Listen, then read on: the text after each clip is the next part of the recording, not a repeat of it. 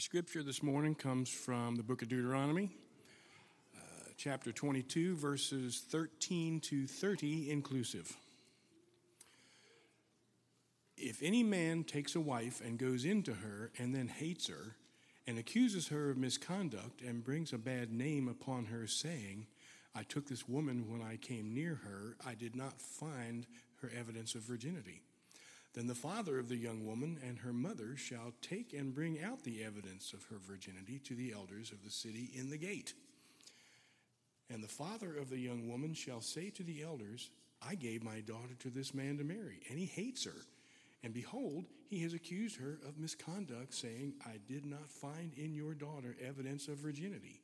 And yet, this is the evidence of my daughter's virginity. And they shall spread the cloak before the elders of the city. Then the elders of that city shall take the man and whip him, and they shall fine him 100 shekels of silver, and give them to the father of the young woman, because he has brought a bad name upon a virgin of Israel. And she shall be his wife, and he may not divorce her all his days. But if the thing is true, that evidence of virginity was not found in the young woman, then they shall bring out the young woman to the door of her father's house, and the men of her city shall stone her to death with stones, because she has done an outrageous thing in Israel by whoring in her father's house. So you shall purge the evil from your midst. If a man is found lying with the wife of another man, both of them shall die, the man who lay with the woman and the woman. So you shall purge the evil from Israel. If there is a betrothed virgin, and a man meets her in the city and lies with her, then you shall bring them both out to the gate of that city, and you shall stone them to death with stones. The young woman, because she did not cry for help, though she was in the city, and the man, because he violated his neighbor's wife. So you shall purge the evil from your midst. But if in the open country a man meets a young woman who is betrothed, and the man seizes her and lies with her, then only the man who lay with her shall die. But you shall do nothing to the young woman. She has committed no offense punishable by death. For this case is like that of a man attacking and murdering his neighbor, because he met her in the open country, and though the betrothed young woman cried for help, there was no one to rescue her. If a man meets a virgin who is not betrothed and seizes her and lies with her, and they are found, then the man who lay with her shall give to the father of the young woman 50 shekels of silver, and she shall be his wife, because he has violated her. He may not divorce her all his days. A man shall not take his father's wife, so that he does not uncover his father's nakedness. God's word for us. My friends, our cultural attitude towards sex, just across the board, really is a study in contradictions. What do I mean by that? Well, on the one hand, we're told that sex has no particular meaning. Okay? It's a biological urge. It's a physical act, no different than eating or sleeping. So as long as no one gets hurt, it's all good. You want to see this? 2014, Rachel Hill, writing for Time magazine, put it this way. For people born after 1980, the most important sexual ethic is not about how or with whom you have sex, but open-mindedness. As one young man put it, nothing should be seen as alien or looked down upon as wrong. On the other hand, we're also told that sex matters more than anything. Right? So if you're not getting some, you're missing out. Exploring your sexual identity, satisfying your physical desires. That's the key to joy in life, we're told. Popular magazines for men and women. I won't mention titles lest you go check them out. They overflow with articles touting sex as a rapture of divine proportions, an out-of-this-world wonder. And kind of on the other end of the emotional spectrum, under the same heading, just to prove the point, don't try to tell someone who has been sexually abused that sex is meaningless. They will beg to differ. Their enduring sorrow and anguish suggest the contrary. Here's the truth, friend. Sex is not meaningless. And it's not just Deuteronomy 22 that tells us that. The whole Bible tells us that. And one of the reasons I'm really excited to preach this passage is because when this kind of topic comes up, it gets really quiet in this room, and I have your attention almost like no other Sunday. And that excites me because God has things to say to us here, friends, in a world that could not be more confused when it comes to sexuality. The collective testimony of Scripture reveals there is a mystery in sex.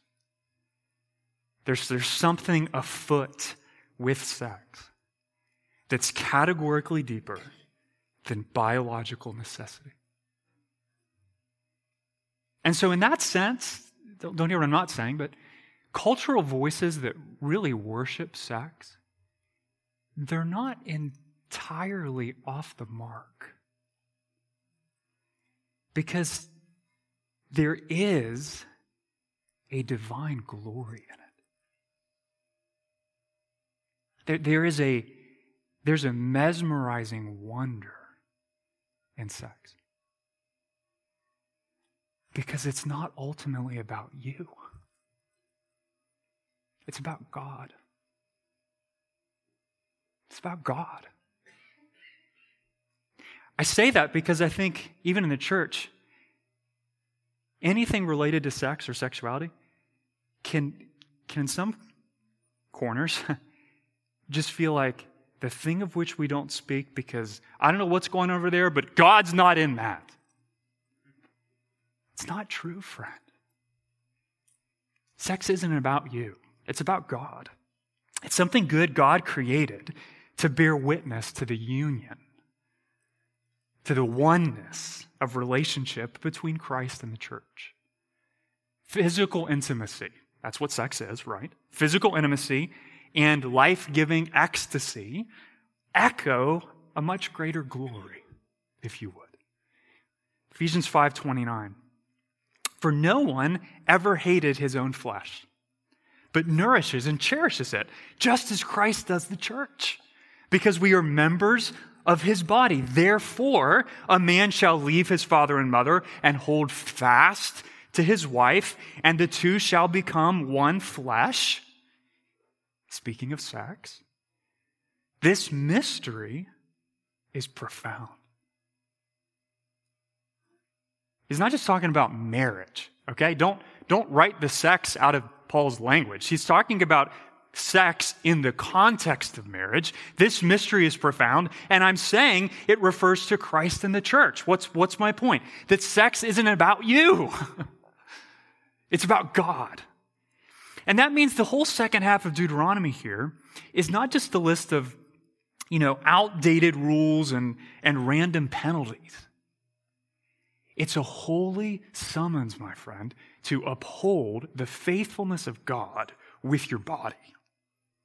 That's the call here. Moses doesn't deal with every conceivable case of sexual sin, but he does work through enough cases at the intersection of biblical justice and sexuality. We're kind of living at that street corner this morning to establish clear, unmistakable, guiding principles that help us know, what do we do with our bodies in a broken and fallen world? So I'm going to give you 4 of them this morning. From this passage, guiding principles from God's Word that help us know, what do we do with our bodies, particularly our sexuality, in a broken and fallen world. Here's the first one. Principle 1. Verses 13 through 21, our actions matter because we bear God's name. Wait, I thought we were going to talk about sex. I don't see sex in that first point, Matthew. Is that a different message? No, it's not. It's not, because Moses is illustrating something here in the sexual realm that applies to every realm of the Christian life. And in this first case study, look at verse 13, chapter 22. What's going on? A man takes a wife, and goes into her, and then he hates her. So he accuses her of being sexually unfaithful to him prior to the wedding, which was a capital crime. So what's the guy basically saying? It's not just I want out of the marriage. What's he saying? I want her dead. I want her to be executed. But the accusation is completely false. Why?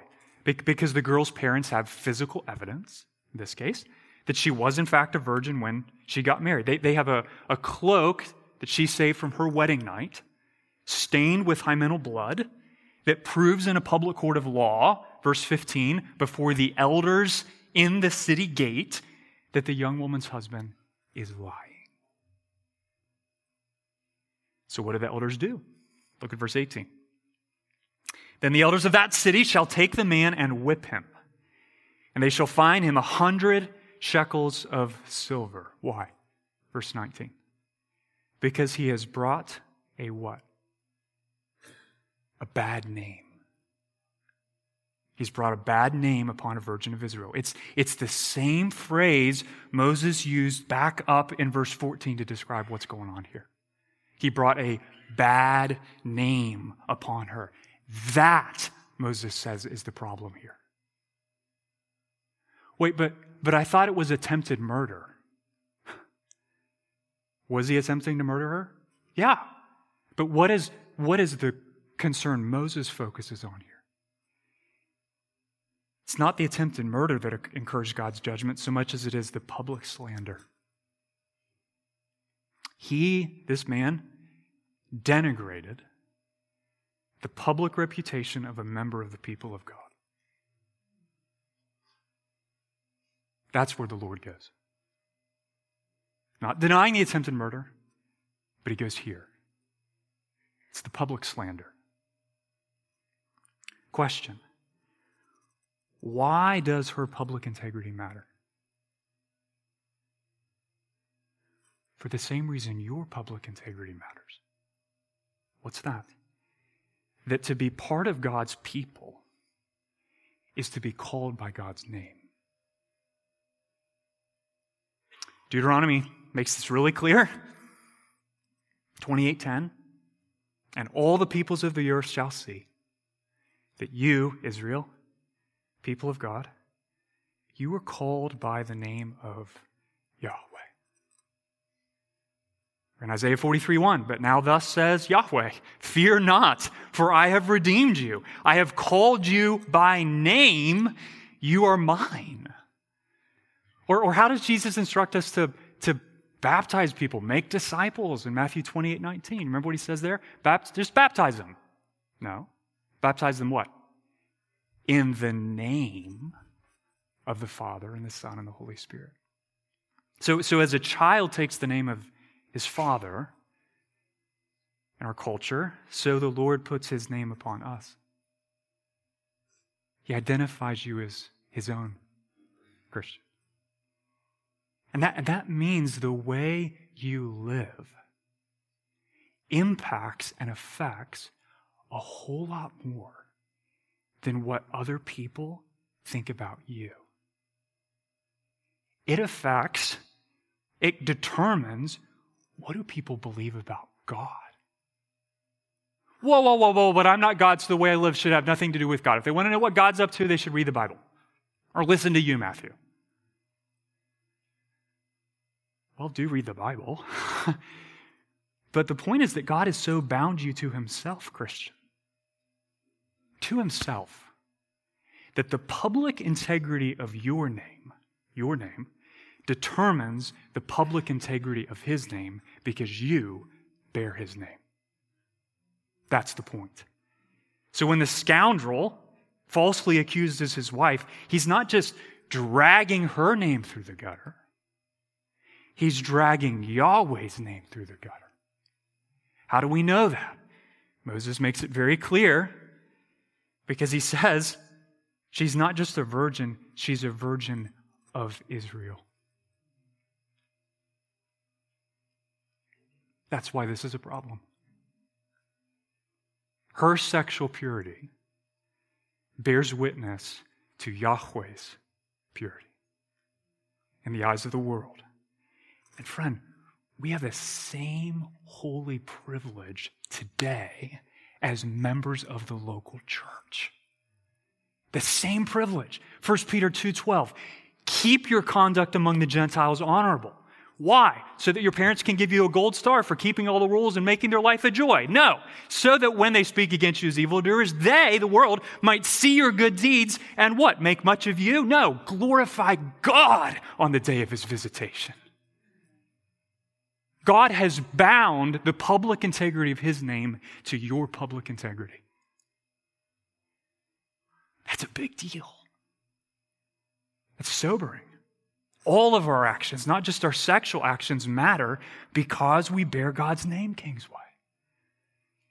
And so then and now, if one of us sins, if one of us publicly dishonors God's name, all of us suffer. Maybe you felt that. Sin always has corporate implications. It's not just, well, I screwed up and I guess I'll have to deal with that. Good thing the world doesn't know. Friend, you might not have put it on your Facebook page, but in the spiritual realm, you have affected and denigrated the collective witness of our body to the beauty of Jesus Christ. I'm not exaggerating when I say that, and I'm not excluding myself when I say that. Sin has corporate implications. It's why Moses requires the elders to get involved. Did you notice that? It's not just this private matter for the girl's husband and her family. It's a public matter. It immediately becomes a public matter because the integrity of the entire community is on the line. And there really is a sober warning for us here, friends. A sober warning that I'll break it down in two directions, okay? A warning in two directions. First, the way you speak of a fellow believer matters more than you know. The way you speak of a fellow believer matters more than you know. Be careful. Be ever so careful when you are talking about someone with your other friends, or you are posting about them on social media, or when you're telling your parents what your brother and sister did last night. Be careful. Do you speak the truth and only the truth? Or are you shading the story ever so slightly or not so slightly to make yourself look better and them look worse? I don't think social media helps us in this regard. You have today the power to publicly shame someone who bears the name of Jesus Christ with a click of a button.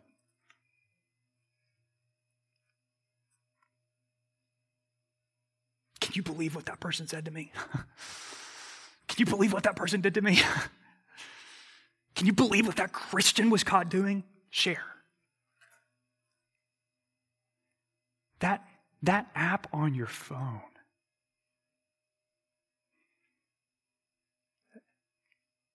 that's a nuclear device. Because the public integrity of the name of Jesus Christ could be denigrated when you press that button. Be careful. Be honest. Even if what that person did to you or what that political party said about yours is factually true, this is the question, friend, is your overriding aim in whatever you communicate, how can I protect and exalt the name of Jesus Christ? Well, I'm not talking about God. I'm just ranting against his people. I'm just saying it like it is. I'm just being real. Friend, you're not being real if you're denigrating the name of the glorious one who called us. Because he's infinitely glorious. What those other people did or said may all be true. But if you speak of that or post about that or write about that or whisper about that over the water cooler in a way that denigrates the honor and glory and fame of God in public, he's watching. He's reading. He's listening to your every word because his name is on the line. That's the first warning. That's just half of it. Here's the second part, okay? Second, what you do with your body, especially in the sexual realm, matters more than you know. So the way we speak about other Christians in the public realm matters more than we know, and what we do with our body, especially in the sexual realm, matters more than you know. Your actions, Christian, hear me on this. Your actions, whether you want them to or not, whether you think about them this way or not, they invariably reflect on God's honor. So why does Proverbs 22:1 say, a good name is to be chosen rather than great riches? Or Romans 12:7, give thought to do what is honorable in the sight of all. Why does Scripture say that stuff? Is it because God's just exhorting us to respect ourselves more? You know? Or to live for the approval of man a little bit? Or to idolize our reputation? You should care more about what people think of you. I mean, a little fear of man is good for these Christians. No, what's the point? The Lord's reminding us that spiritual integrity is a precious thing. It's a valuable thing. Why? Because you bear God's name. He's bound his public integrity to yours. You wear his flag. You represent his kingdom. You play for his team. So if you sin sexually, it's not a personal matter. You're denigrating the glory and honor of your God. Which is why, look at verse 21, the Lord insists at the end of this section that if the charge of immorality is determined to be true, what do they need to do? You shall purge the evil from your midst. For the sake of God's own justice, he cannot turn a blind eye to sin. Do you see that? And that's not an overreaction, friend. That's the divine commitment that upholds the moral fabric of the universe. It's that good. It's that right. We guard the purity of the church today in the same way through our practice of discipline. Because our actions matter. Your actions matter. Because we bear God's name. That's the first guiding principle. Here's the second one. Now we're dipping more directly into the sexual realm. Point number 2. Principle 2, sexual sin maligns the covenant faithfulness of God. Sexual sin maligns the covenant faithfulness of God. Verse 22 really brings it into focus here. Look there with me. If a man is found lying with the wife of another man, both of them shall die. The man who lay with the woman and the woman, so you shall purge the evil from Israel. It's a classic case of adultery, right? So what is that? That's a violation of the 7th commandment, shall not commit adultery. And it's a violation of the 10th commandment, you shall not covet your neighbor's wife. Both in the Old Testament and the New, hear this, Scripture categorically forbids any and all sexual activity outside the covenant of marriage between one man and one woman. But what if they're both in loveless relationships? And their passions are strong, and the sparks are flying, and the lighting is dimmed on the movie set, and the soundtrack is just right. Well, we almost start to sympathize, don't we?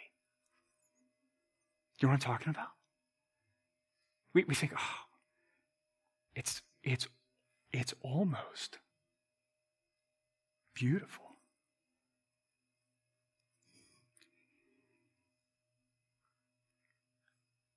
Isaiah 5:20. Woe to those who call evil good. The depictions of sex that you watch shape your theology of your body far more than you know. Be careful. Listen to what God has to say, both at the beginning of the story of our lives and the end of the story. Because here's the reality, okay? You'll never understand why adultery is wrong in God's kingdom unless you understand the beginning of the story and the end of the story. So what's our God say at the beginning? Genesis 1:27. So God created man in his own image. In the image of God, he created him. Male and female, he created them. And God blessed them, and God said to them what? Be fruitful and multiply. Well, what does that teach us? Among many things, it teaches us that sex is God's idea, not ours. Right? The be fruitful and multiply part, that's overtly sexual. Right? That is God saying, I have given you a mission to produce offspring, and I have given you a sexual means of accomplishing my mission. That's God created this. Turn to Genesis 2:24, we learn a little bit more. Therefore, a man shall leave his father and his mother. How's this go down, this mission? And hold fast to his wife. That's how it goes down. And they shall become one flesh. And the man and his wife were both naked and not ashamed. What does that teach us? That the physical act of becoming one flesh has been entrusted by God to one man and one woman in the covenant context of marriage. What I said earlier. Sex is more, in other words, than just a biological means of filling the earth. It's a relational gift that unites a husband and a wife at an incredibly deep level. But you can almost hear the objection at this point, right? Like, okay, so what is it that makes sex itself so sacred? And particularly, Pastor, why is sex reserved for marriage? I get that it does some good things. I'm still trying to track with what you're talking about in marriage, but does that make it a problem outside of marriage? Well, it's a good question, friend. What makes the marriage union and sex in the marriage union so sacred? Great question. I was reading on the BBC a few months ago about the rise of open marriages in Europe. It's sad, but the idea was if everyone agrees to the arrangement, why not mix and match with multiple partners? It passes the consent test.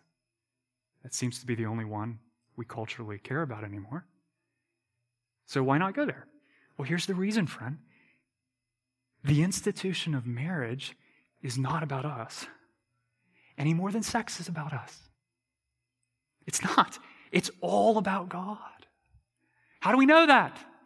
How do we know that the institution of the church, led by men, is not just creating that idea as a functional social control mechanism? Isn't this all just like a power play by the patriarchy? Nope. How do we know this?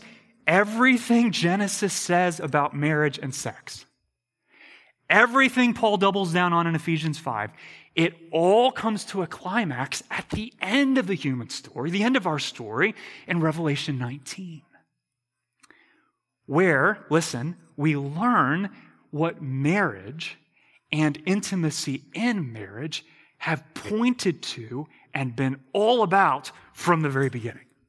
What's that? Revelation 19:6.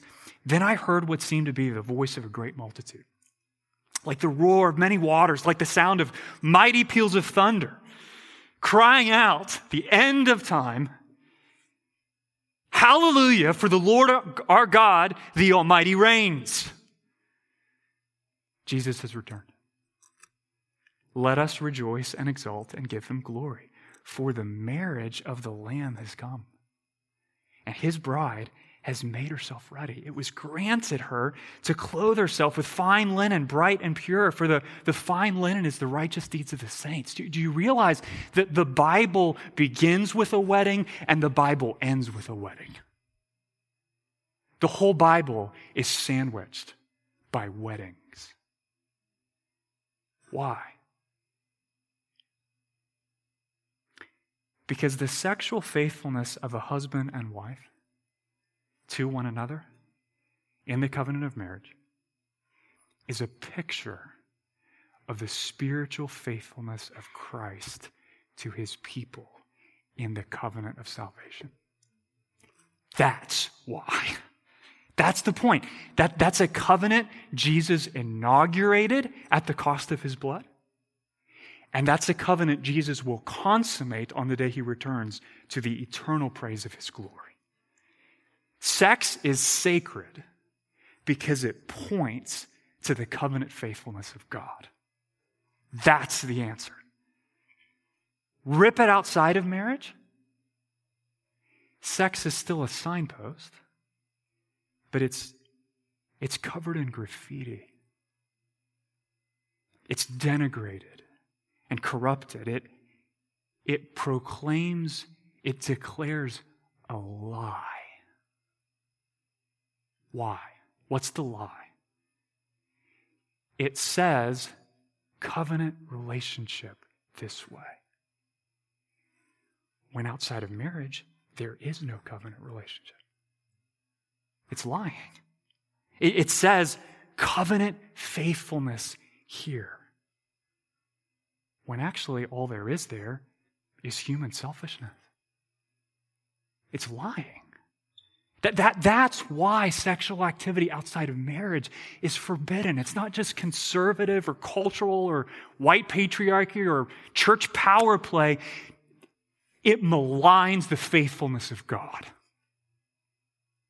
That's the problem. Outside of marriage, sex trashes our witness to the gospel and the goodness of Jesus. So friend, whether you are single or married, flee sexual immorality. Flee sexual immorality. And if you're married, heed the words of Malachi 2:15. Guard yourselves in your spirits, and let none of you be faithless to the wife of your youth. Why? Because our God is faithful. Our God is faithful.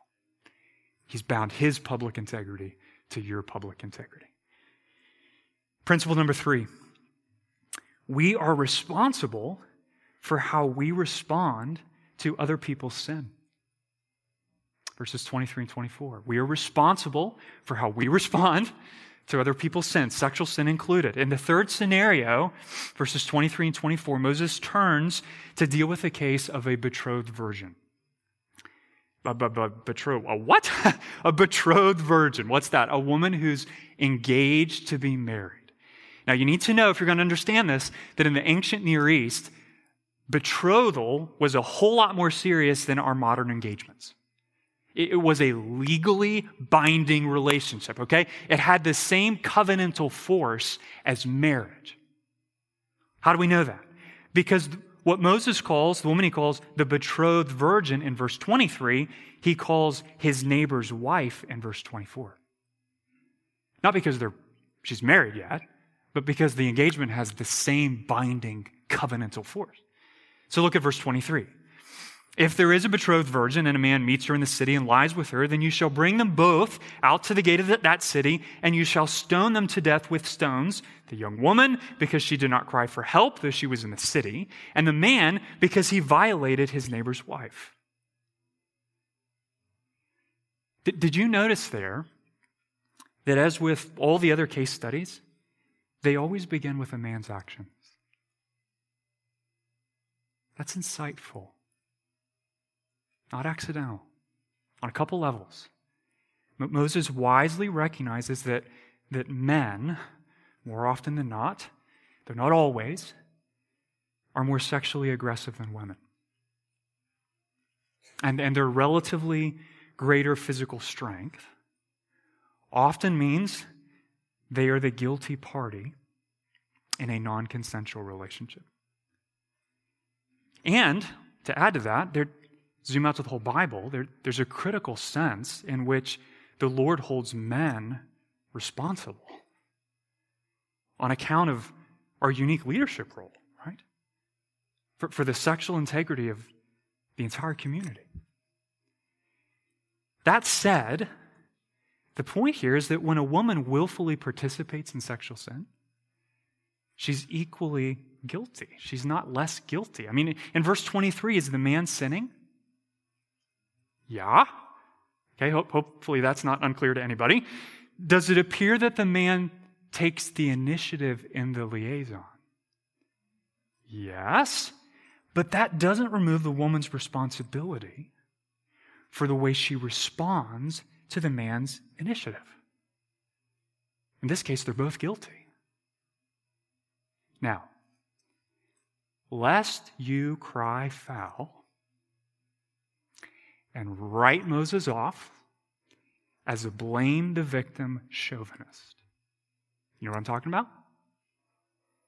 Who's protecting the patriarchy. Consider two things. First, notice in verse 25, there's no language of physical violence. We're going to get to that stuff in a minute. But not here. It's a case of seduction, not rape. Second, in the cities of Israel, another cultural data point, homes were built incredibly close together. There really was no privacy, as we define it today. There really wasn't. I mean, most homes had one room. People practically almost literally lived on top of each other. Help, if you wanted it, to escape a seductive, flirtatious man was readily available in most cases. But the woman didn't cry for help here. She had a way of escape, even if his advances were not consensual, but she didn't take it, and thus, despite the man's apparent initiative, she's equally responsible for the sexual sin they committed. Why do I linger here?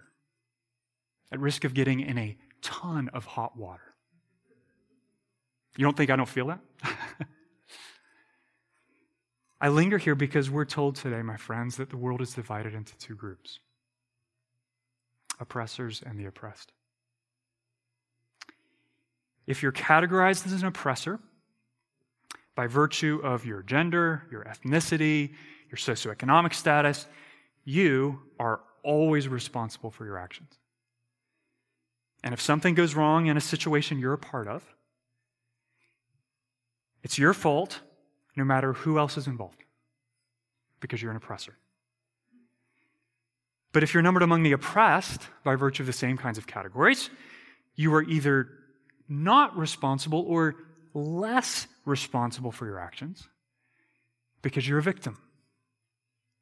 You don't really have a choice because your gender, ethnicity, fill in the blank, puts you in a, I'm oppressed, I'm not an oppressor, so it can never be your fault. End of story. I realize I'm generalizing here, but if you've sat in any college classroom in the last 10 years, you've heard this. It's common. It's a common narrative. And Scripture says two really important things in response here. Please hear this. First, God is not blind to the reality of oppression in a fallen world. He's not blind. Or the fact that certain classes of people are more often than not on the receiving end of certain consequences of sin. He's not blind to that. I mean, there's a reason in John 4 that the gospel highlights Jesus' conversation with a woman of Samaria. God's not blind to that reality of oppression. Second, primarily here in Deuteronomy, though, the way someone else sins against you or leads you into sin does not remove your personal responsibility for the way you respond to their sin. In fact, Moses dignifies the woman in verse 24 by refusing to absolve her of her responsibility for her actions. That he's recognizing her dignity as a morally accountable image bearer of the living God. So what am I not saying? I'm not saying social oppression isn't real. It is. What am I saying? that even if you feel less powerful, or have less of a voice, or have historically suffered at the hands of other people, in any given situation, you, my friend, are still responsible before God for the ethical choices you make. That's what I'm saying. Moses is not blaming the victim here. He's affirming our shared dignity and moral accountability. Why? Why? Because our faithful God is equally committed to upholding justice for men and women, black and white, and rich and poor, because he is a God of perfect justice. So don't use somebody else's sin as an excuse for your own. Don't do that. You're responsible for how you respond to other people's sin. If you have a way of escape and you don't take it, that's on you, not them. 2 Corinthians 5:10, for we must all appear before the judgment seat of Christ, so that each one may receive what is due for what he has done in the body, whether good or evil. Here's the last principle. And this is really important and a necessary balance to all we have said thus far. Because Moses is an exceedingly good pastor. I hope you realize he's not just, oh, well, that came up on Tuesday, so let's say a few things about that. And I heard that was looming next week, so let's go ahead and speak to that. He's shepherding Israel here. He's laying out critical principles, the principles we're talking about this morning, to guide them in what? What's the big picture? How do we roll with our bodies? What do we do with our bodies in a fallen world? Here's the last principle. We are not responsible for how other people sin against us. We're not responsible for other people sin against us. Verses 25 to 29. Look at verse 25 here, friend. But if in the open country a man meets a young woman who is betrothed, and the man seizes her and lies with her, then only the man who lay with her shall die. Did you notice here that the language of being seized, first time it showed up, it's a different Hebrew word. It suggests it points to physical violence, sexual abuse of some kind. And in this case, because it took place in the open country, not in the city, the woman is rightfully given the benefit of the doubt. That was radically countercultural in the ancient Near East. God's upholding through the law the dignity and honor of the weak and the vulnerable here. The liaison is assumed, it must be assumed, Moses says, to not be consensual. Why? Because there's an absence of evidence that she was a willing participant. She must be given the benefit of the doubt. Verse 26, but you shall do nothing to the young woman. She has committed no offense punishable by death, for this case is like that of a man attacking and murdering his neighbor. Guys, I want to speak here as a pastor very directly to those of you that have been sexually abused. What I'm about to say to you is not all that God has to say to you. But this is vitally important for you to hear. So please listen to me. Because the Lord loves you and I love you. You are not responsible in the eyes of God for how that person or those people touched you sexually. How they sinned against you. You're not responsible. Could you have, in hindsight, made some unwise choices along the way? Perhaps.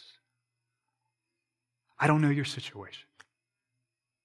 But I don't need to know the details, any of the details, to know this. Their sin is not your fault. I don't need to know the details. I know this. Their sin is not your fault. Deuteronomy 24:16, fathers shall not be put to death because of their children. Nor shall children be put to death because of their fathers. Each one shall be put to death for his own sin. Notice the betrothed woman in verse 25 is not responsible for what the man does to her any more than the woman who's not betrothed in verse 28 is responsible for what another man does to her. So friend, if you were abused or taken advantage of sexually, you were not responsible for what that other person did to you. Our Father in heaven, He doesn't shame victims. He vindicates them. Is the emotional impact of felt guilt by association real? Yeah, it's very real. But that doesn't change the life-giving, justice-upholding reality of God's posture towards you. Psalm 10, verse 16, the Lord is king forever and ever. The nations perish from his land. Oh Lord, you hear the desire of the afflicted. You will strengthen their heart. You will incline your ear to do justice to the fatherless and the oppressed, so that the man who is of the earth may strike terror no more. What's God saying to you? That God sees and God knows, and do not cling to a guilt for that person's sin that Almighty God has said is not yours to carry. And don't think humility requires that you take partial responsibility for what they did if they have the audacity to try and blame you for it. We serve a just God, brothers and sisters, who promises a day's coming when He's going to right every wrong. That's our hope. And all the economic protections for the violated woman in verses 28, 29, they reflect as much. Though the Lord ensured she wouldn't be left unmarried and financially destitute on account of a public perception that she's now damaged goods. The man who lay with her must provide with her. He may not divorce her. Perhaps that's the reason Moses says he's not executed. He has to take financial responsibility for her. And whatever children may come from their illicit union. That does not mean, please hear me on this, because this scripture can be readily misapplied in the church today. That doesn't mean, my single friend, that pleasing the Lord requires marrying an unmarried woman with whom you've had sex. Or that if somebody gets pregnant, you have to marry them. That's not the claim of this passage. Could it be wise? Perhaps. It could also be utterly foolish. How do we know the difference? Well, we have to take a lot of factors into consideration. For example, are you a Christian? Would you be marrying a non-Christian? Why? Because pregnancy doesn't undo the authority of 2 Corinthians 6:14. Do not be unequally yoked with unbelievers. Two wrongs don't make a right. Bottom line, we're not responsible for how other people sin against us. And if you sin against someone else, especially in the sexual realm, justice requires that you seek restoration in biblically wise ways for those you have harmed. Hear the heart of God in that. We'll end with this. You work through this whole section, friends, and it really is sobering. Your faces tell me you have been sobered this morning. It's sobering, isn't it? Whip him, stone her to death. Both of them shall die. Stone them to death. The man who lay with her shall die. I mean, all of that points to more than the fact that sexual sin is serious. It points to the truth of Romans 6:23. Right? For the wages of sin is death. And even as I say that, let's be honest. Who among us has never defamed God's name with our bodies? And in fact, the language in verse 30, to borrow it here, who among us has not shamefully uncovered, whether in word or thought or deed, what God says is worthy of protection and honor? Who among us has not sinned sexually? Denigrating God's faithfulness in the process. We all have, friend.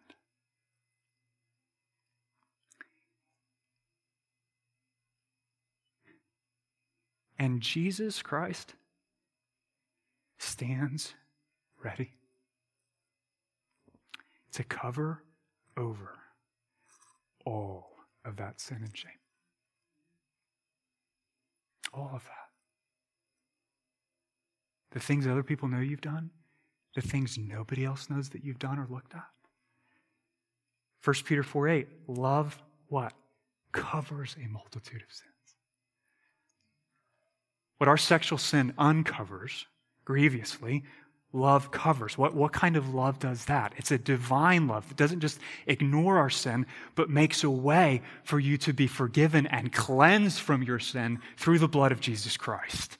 So God's word is clear. The sexually immoral will not inherit the kingdom of God, but Paul doesn't stop there. What's he say next in 1 Corinthians 6? And such were some of you, speaking to the church. But you were what? You were washed, you were sanctified, you were justified in the name of the Lord Jesus Christ and by the Spirit of our God. What happens, friend, when you come to Jesus with the guilt and shame of all your sexual sin? He doesn't say, go back and try harder. He says what? I will wash you, I will make you clean. I will sanctify you. I will bring you into the realm of the holy. I will justify you. I'll make you right with God. Not on account of the goodness of your name, but on the account of the goodness of mine. So must you uphold God's faithfulness with your body? Yes. It's a privilege to do so. But remember, friend, you're not fighting to show the world, ultimately, that you're faithful. You're fighting to show the world that Jesus is faithful because Jesus perfectly upheld the faithfulness of God with his body. Amen? And so what hope does that have for us? That Jesus is able to cleanse you, Jesus is able to strengthen you, and Jesus is able to save you to the uttermost, no matter what you have done with your body or what your eyes have feasted upon. That's the gospel. So show the world that he's faithful, friend, by making much of him with your body. You're not your own. He bought you with a price, Christian. So honor God with your body. Because sex isn't about you. It's about God. Let's pray. Lord Jesus, what can we say but please help? Please help. Please help. We need you to convict us. We need you to wash us. We need you to sanctify us. We need you to restore us. Please help, Lord. And as we bring that prayer to you in this final song, would you lift our eyes to the Son of God,